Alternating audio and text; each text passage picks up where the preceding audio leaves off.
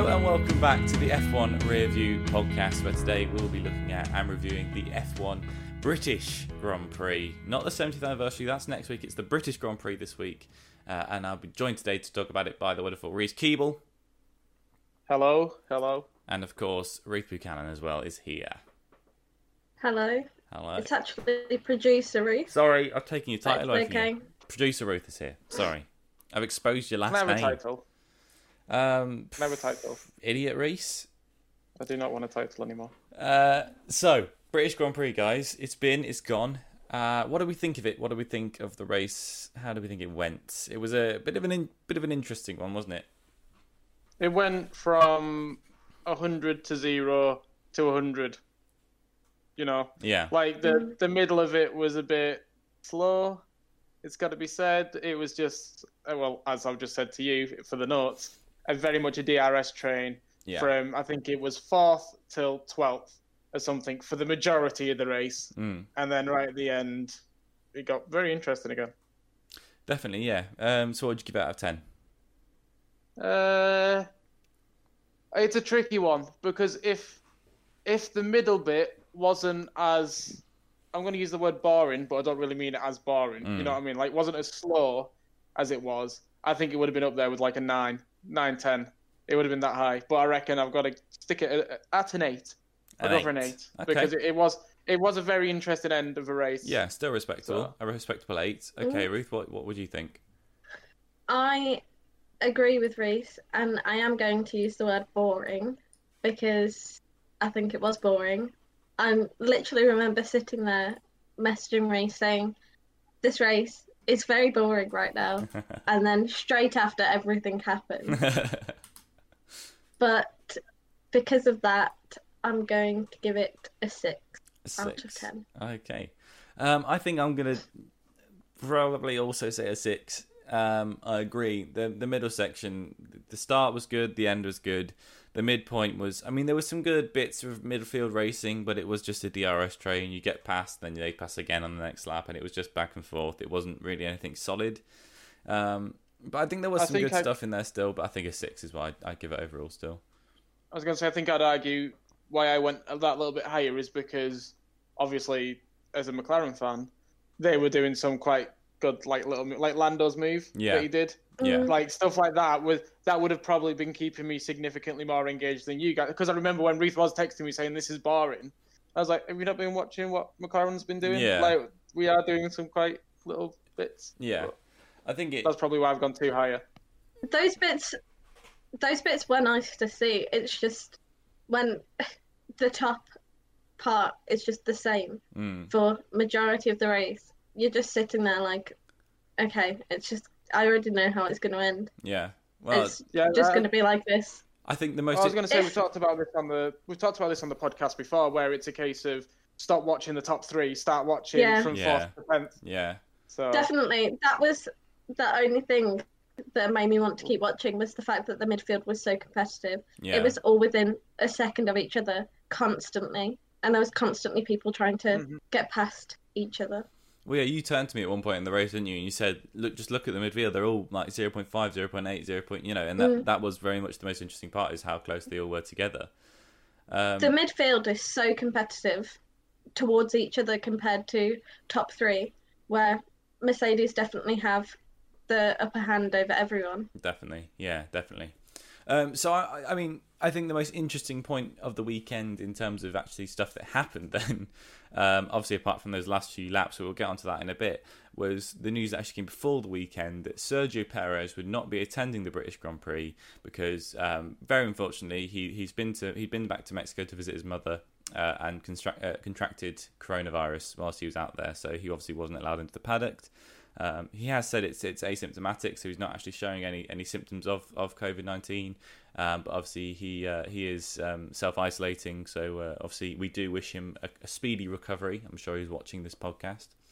But yeah, so Racing Point had a bit of a problem on their hand. They only had one driver coming to the weekend, so they had to find a substitute. There was a lot of rumours going around. Was it going to be Van Dorn, Gutierrez? They were the kind of 2 reserve drivers set for it. Speaking about rumours, yeah, you sent me a message saying about George Russell. And I don't know whether Yeah. So at first when I read that, I was like, this must be a joke. But then the more I thought about it, I was like, this makes sense. This makes a lot of sense. Yeah. So then I think I overhyped it because I was thinking, hold on, George Russell's going to get a shot at being in like the top 5. So yeah, well, I think that there was a lot of rumours of who could be there until something was properly confirmed. There was obviously rumours that Hulkenberg could be there, which is obviously what then actually happened in the end. And there was also the rumour that Russell, as he's also a Mercedes kind of driver, in a sense, in the same way that Giovinazzi is a Ferrari driver. There was a rumour that he might go to Racing Point, and then Aitken, Williams' reserve driver, would step up and sit in that seat. But obviously, in the end, what did happen was Nico Hulkenberg, obviously former Renault driver from last season, lost a seat to Ocon this season. He got a shot back in, well, nearly got a shot back in F1 this weekend. So let's just kind of talk about Nico then this weekend. How do you think he did on a whole? Obviously, he didn't get to the race, and that was a very disappointing part. But in qualifying, in that Racing Point, how did we think he looked? I was so happy to see Hulkenberg back. He is definitely my favourite driver. And I think he was P12, I think it was, I think maybe? it was 11 or 12, yeah, one of In those. qualifying? In qualifying, yeah. Is that correct? It was 11 or 12. And I have to say, after him not racing for as long as he has, to then get P11 or P12 just shows that he's such a great driver. And to me, it's just a shame that he didn't actually get to race, because I hope that he makes a return to F1. However, there's very limited seats for a lot of drivers. yeah, I think going off that point, it was sad to see him leave. I personally would have picked Hulkenberg over Ocon, but that's just me. Mainly because of experience. Like, I would have been going off experience alone with the car. Like, I feel like if they would have improved the car enough, Hulkenberg. Anyways, that's a sidetrack. I'm glad. I was glad to see him back, and I was in two minds. I wanted him to get his first podium, obviously, and he was in a car that from the last two races, the last three races, really, looked like it could promising. Do it. I mean, this race it didn't look the best, but he was in a car that looked like it could do it, and I was really excited for him until, sadly, the car failed on him, essentially. Yeah. So I think the issue that he had that unfortunately meant he couldn't start the race is they talked about it on Paddock Pass and on Ted's Notebook. They said that the car, they started up for the test firings, everything worked fine. Then when it actually came to the final firing, to get him out to the grid, the car just wouldn't turn on. It wouldn't start, which is obviously very unfortunate. And I think they have since looked at it, and it looks like it was a problem with a clutch bolt or something. I'm not 100% sure. I'm not an engineer. I don't know exactly what happened there. Very disappointing. But yeah, so what do you think? So the UK rules, and obviously Perez is in the UK social isolating, social distancing, whatever the words are, is 10 days now. So you've got to stay for 10 days if you've got symptoms of COVID-19.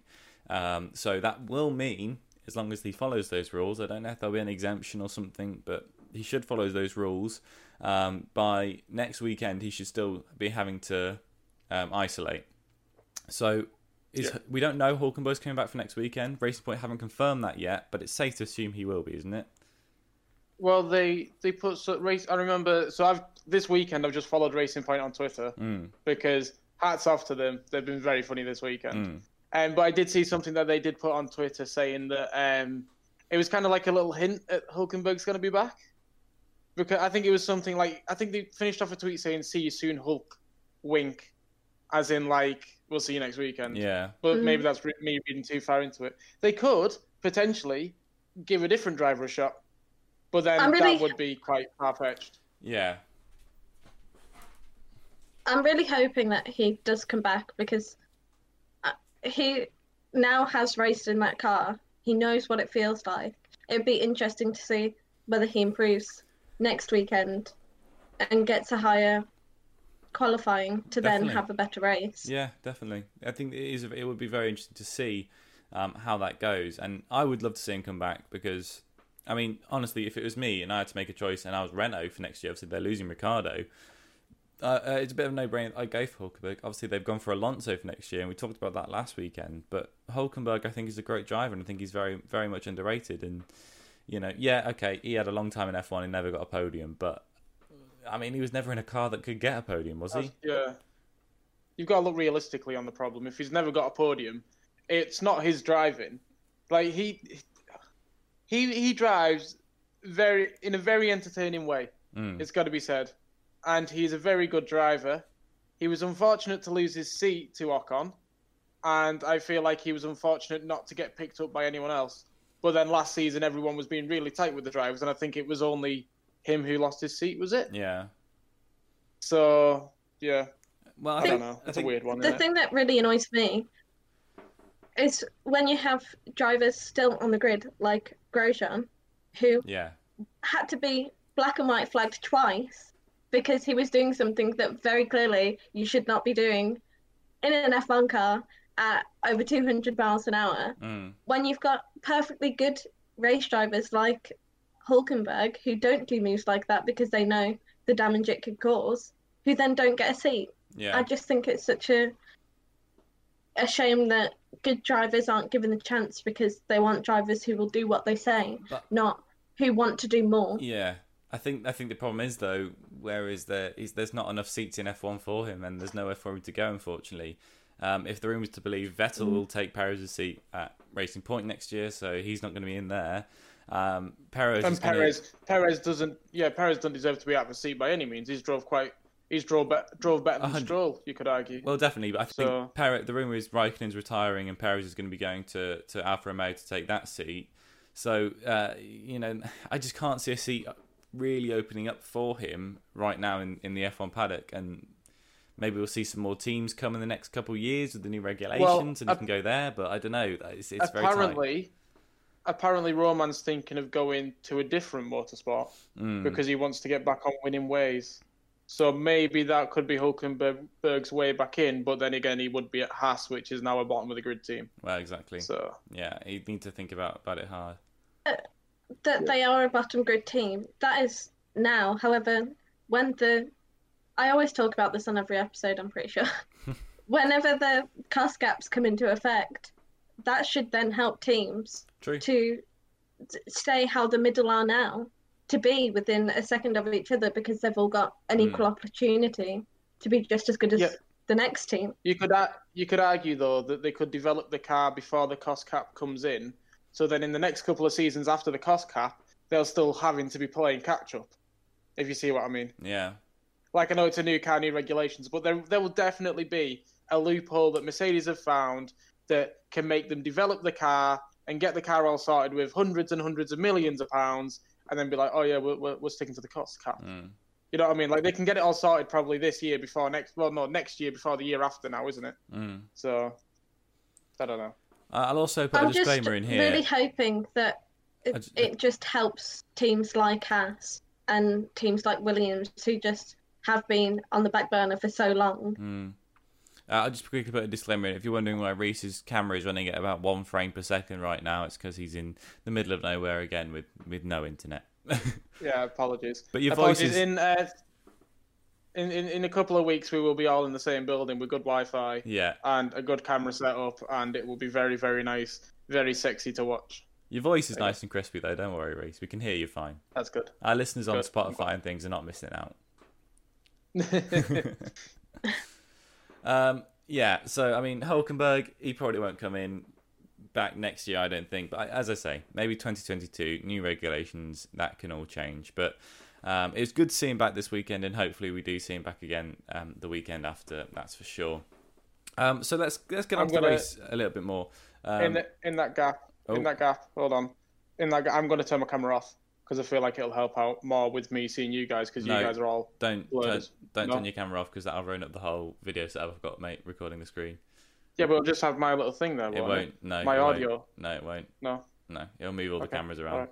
Please keep it on. That's a good. Okay, right, okay.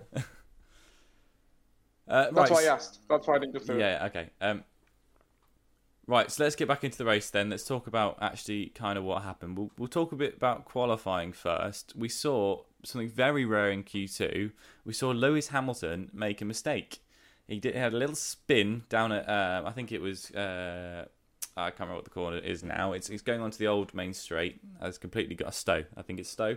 No, Stowe's, I don't know. That corner. You know the one I'm talking about. He made a mistake. He got it off, got into the gravel, brought the red flags out. Hamilton making a mistake. You don't see it often, do you?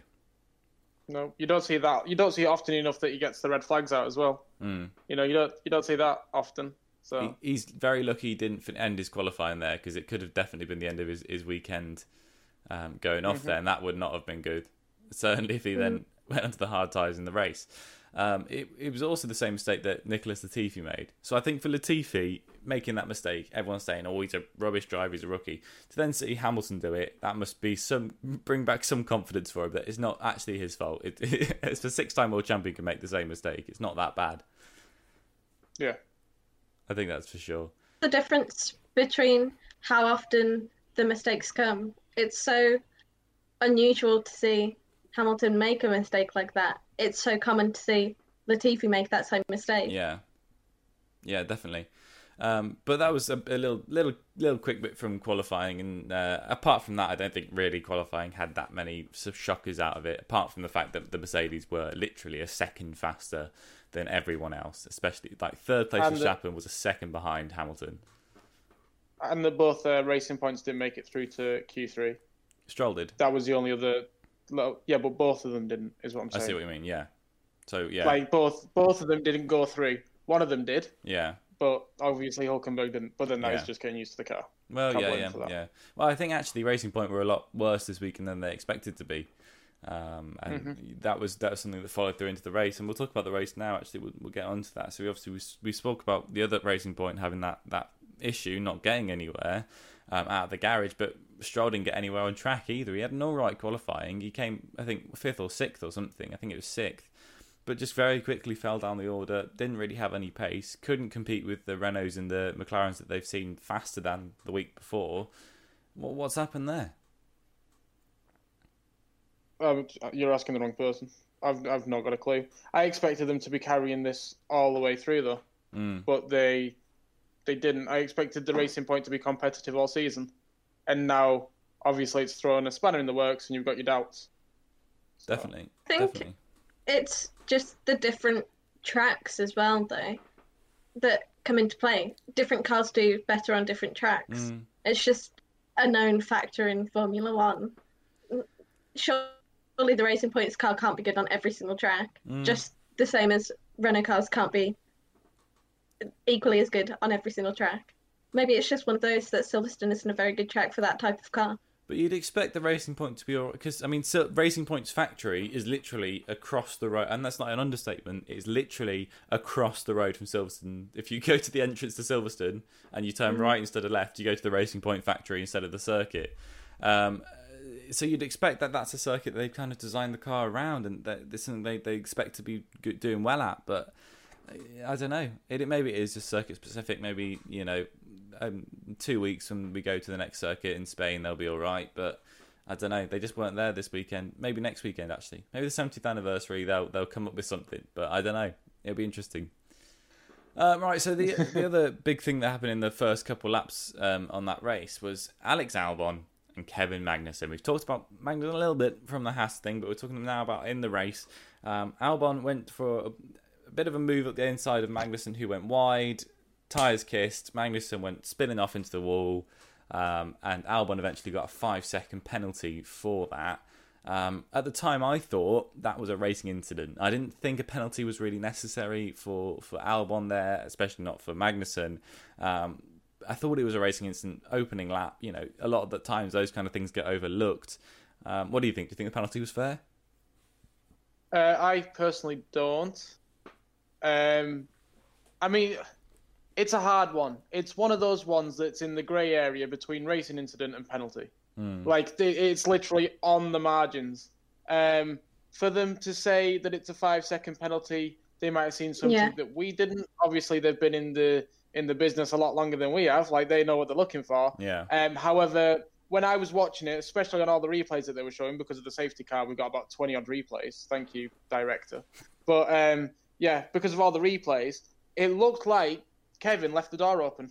He looked like he left the door wide open for him to go down, for Albon to try something down the middle. Obviously, he pulled in late, tyres touched, he went spinning off. Yeah. But I personally wouldn't have given a penalty for that. No. I reckon if he would have just spun and then rejoined the race, I reckon it wouldn't have been a penalty. Yeah. If it was literally just a spin, it was the fact that he put him out of the race. So I was actually reading into why the stewards made their decision on why they've penalised it, and they said that passes at turn 18, which is where it happened, are difficult to execute, and which is why most drivers won't do it there.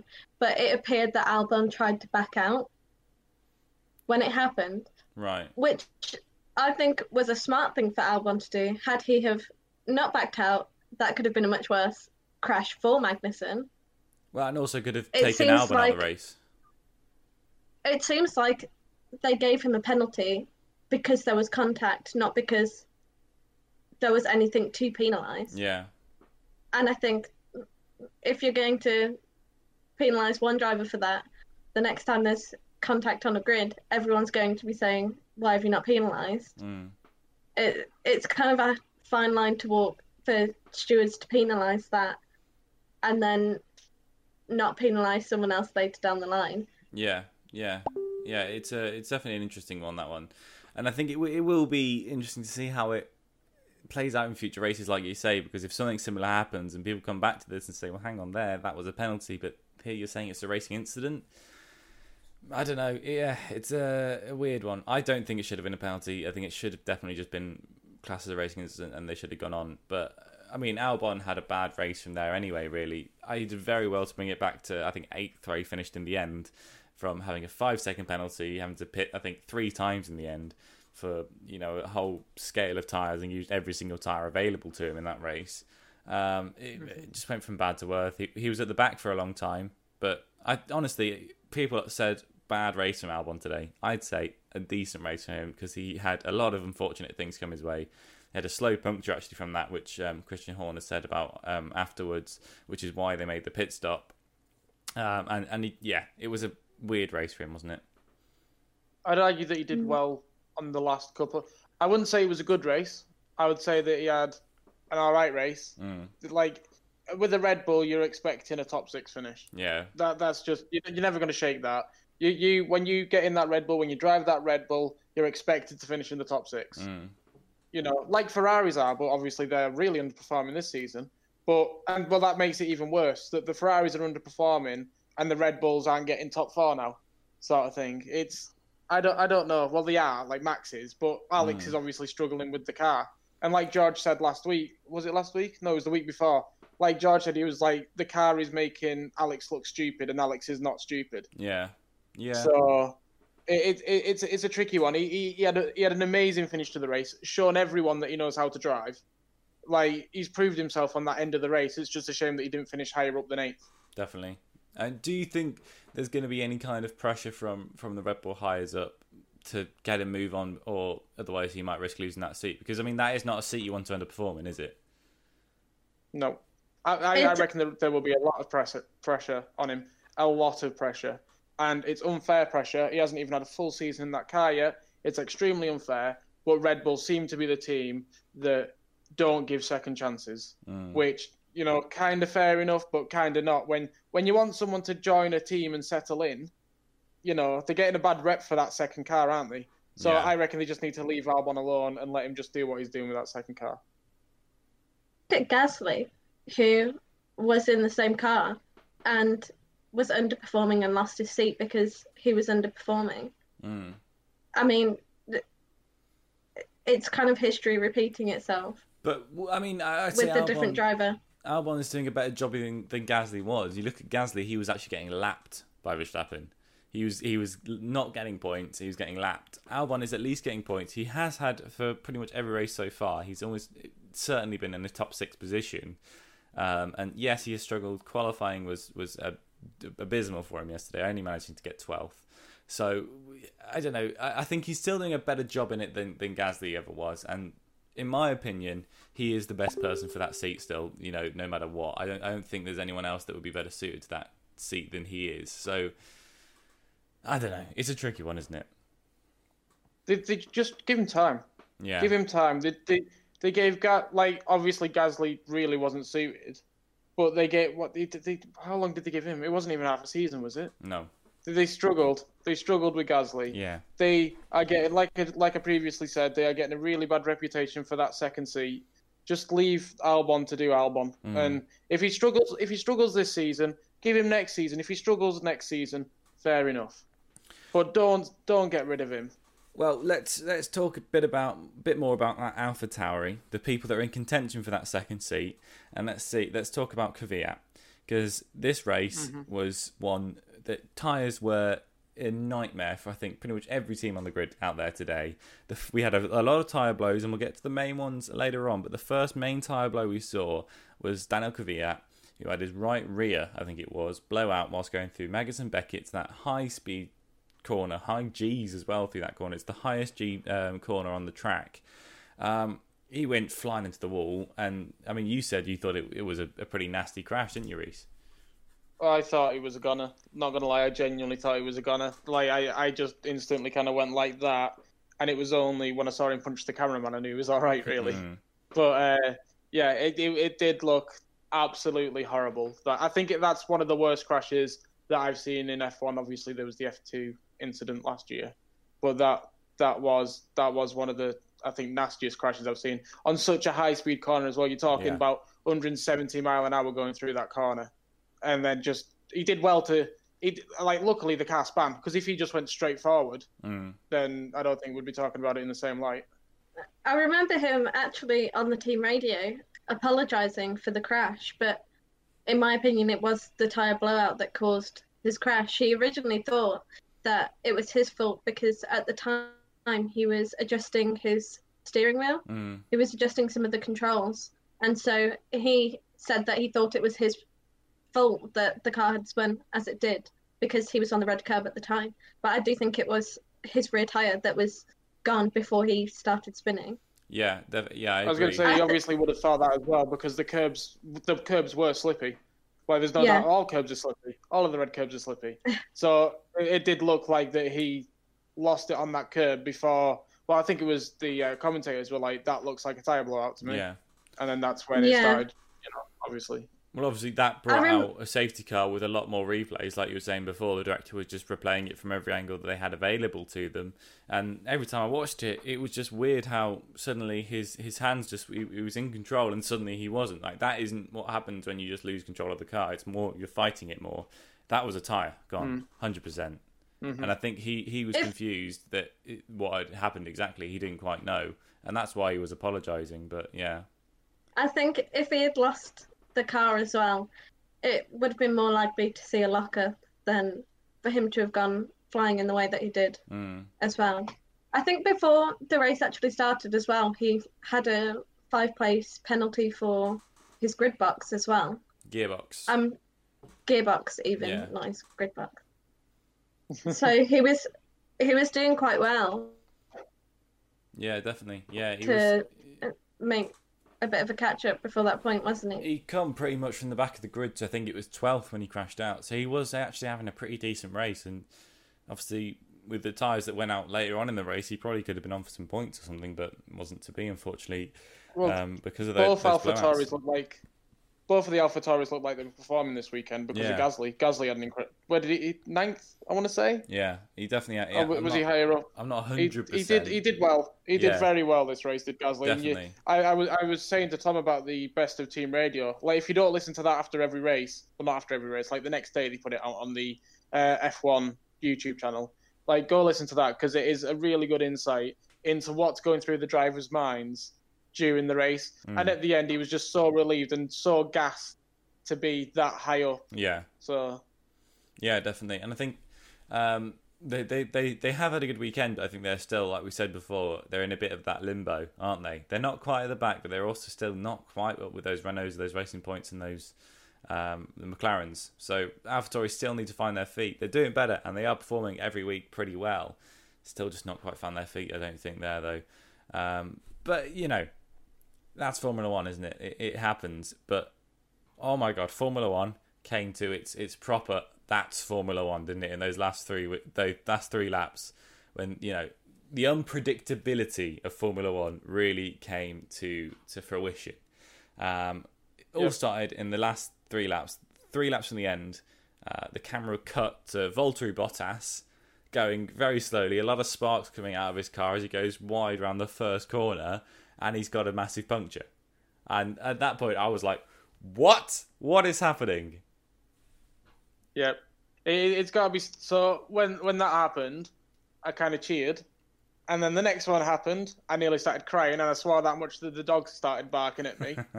And then when Lewis's happened, the next one was Sainz. And then when Lewis happened, I cheered a little bit more. It was a roller coaster. It was a massive roller coaster of an end of a race. It was, one of the best ends I've seen for a long time, and reminded me so much of 2017 when it happened. The almost exact same thing happened to the Ferraris who were leading the race, and then the Mercedes came through and took the victory. But it worked out in the end. Bottas had a horrible. He was set for a Mercedes 1-2, wasn't it? They were absolutely bulletproof all weekend, and then Bottas had that failure. Had to go into the pits, put some new tyres on. In the end, only managed 11th. Didn't even get a point. Must be really disappointed for him, because from no fault of his own, he's just now 30 points behind in that title fight, which he's going to struggle to claw back. But, then it happened to Sainz as well. Sainz was having a great race, wasn't he? He was up in 4th or 5th, doing really well. That same issue. But Hamilton is so lucky how his happened that he actually managed to still hold on to the win on 3 tyres. What do we think of that? You don't see it every day, do you? Yeah, that's all I've got to say about it. You just don't see it every day. Well, I was saying, when was the last time someone won a race on 3 tyres? I don't think it's ever happened before. The only time I've ever seen it before is on Lightning McQueen, and that was all 4 of his tyres. So it is remarkable, absolutely remarkable. You've seen all the memes now. If you're a part of certain Facebook groups, you see all the memes about Lightning McQueen and it being Lewis Hamilton and the ridiculously badly overlaid commentary. It doesn't even work. It's not even funny, but the resemblance is still there. Yeah, definitely. And I think apologies if you can hear tapping in my background. By the way, Bella is asleep and she's trying to run. Oh, bless her. That's always fun. Yeah, it was amazing. And to be fair, what made that race is Max making that pit stop, putting him 30 seconds behind Hamilton, and then the blowout happening, and just having the gap to Verstappen up on the screen: 26, 21, 16, 14, 8, 5, and then he got the win 5 seconds behind, just getting it. If it was a corner more, God, he would not have done Hamilton, it. He wasn't even certain if that was the last lap. He went straight to Bono. He was like, "Was that the last lap? Was that the last lap?" Yeah. And then you get the classic, "Get in there, Lewis." Yeah. So, yeah. Yeah, really, I think, to be honest, it was the most exciting part of the race by far. And obviously, the part we're going to have to talk about now is next weekend, soft tyres. Yep. They're meant to get a step softer on the scale. They're bringing different compounds. Are they still going to bring those, or are they going to have to do something about it? Because I don't think the teams can afford to let that happen again, because I think Pirelli have pretty much said that was not the team's fault. The tyre wear should have lasted longer. The tyres delaminated and blew themselves out. That was a Pirelli fault. So what's going to happen next week? Mm-hmm. It's an interesting one. I hope that they still take the softer ones, and then the race will be more interesting, because they had to. Some teams, the teams that the tyres went on, they had to do a 2-stop strategy. However, I reckon we could push it for a 2 to 3 stop strategy next week. I reckon if there's a 3-stop strategy, the race will be completely different, and we are going to see a lot more messing up. Not because of the tyres blowing out, because of the teams not knowing when to pit, when not to pit. If you need 2 or 3 pit stops, it's technically a completely different sport. Yeah, essentially, it would definitely change the race. That's for sure. Ruth, what do you think softer tyres would do? I agree with Reese. I think it'll just make it more interesting with the teams having to manage when they bring drivers into the pits and whether they try to undercut other races or not. Yeah, I think it will definitely be interesting just changing it up completely, because Yeah, okay, these tyres might also have the same issues of the last race, but surely then that'll make it more exciting because the teams know now that these might blow out. How do we manage that? How do we look for signs for that? How do we, ensure that doesn't happen? I think it will definitely make a much more interesting race. So with that said... you noticed on the onboards all the blistering going around the tyres, didn't you? Yeah. Well, I don't know whether I could see it like a light, then a little dark ring, then a light ring. Are the teams just going to have to constantly stay on the onboards, like on their little pit wall, and keep watching their own drivers' onboards to see if they notice when the tyres start to blister and when they blister to bring them in? It's a weird one to weigh up. You can't have the same strategy as you did this weekend, obviously, because the tyres are softer. Yeah. And you can't go into it with a normal strategy because the tyres are now a lot less. What's the word that I'm looking for? I've lost the word. They're a lot less reliable than, say, they were 2 races ago. Yeah, definitely. I think it definitely will be interesting. So let's put in our predictions then. Let's talk about it. What are we going to expect from next week's race? Say that the tyres are going to be as they're meant to be. They go a step softer. What are our predictions for... first off, we'll do racing for the qualifying pole, and then we'll do the racing podium. Ruth, do you want to go first? I think qualifying, I think it'll be Verstappen, Bottas, Hamilton. Okay. I think pole, Hamilton, Bottas, Verstappen. I don't think we'll see Hamilton make the same mistake or Bottas make the same mistake twice. So you think Mercedes will manage to get at the same circuit too? Yeah, you think Mercedes will manage to get the 1-2 once again? I think she's frozen again. Okay, Reese. Anyways, what's your? I've got a quick question about it. Okay. If Hamilton gets the pole position in qualifying, does that make him his 8th Great British pole? Because it's classed as the 70th anniversary. Yes, I think. But then it's on the same track. It will be classed as his 8th British. Okay, that's interesting. I reckon he will do it. That's why I ask. I reckon he'll do it. The Mercedes look way too strong around the track, until obviously Pirelli let them down. But the Mercedes look way too strong around the track. I reckon Lewis is gonna do it, and in the race, I reckon it's gonna be Lewis first, and then I'm gonna throw in a cheeky Max Verstappen in second, and then Valtteri in third, because I reckon it'll be playing on the minds about the tyres going, and I reckon they'll pit Valtteri too early, and Valtteri will get stuck in traffic.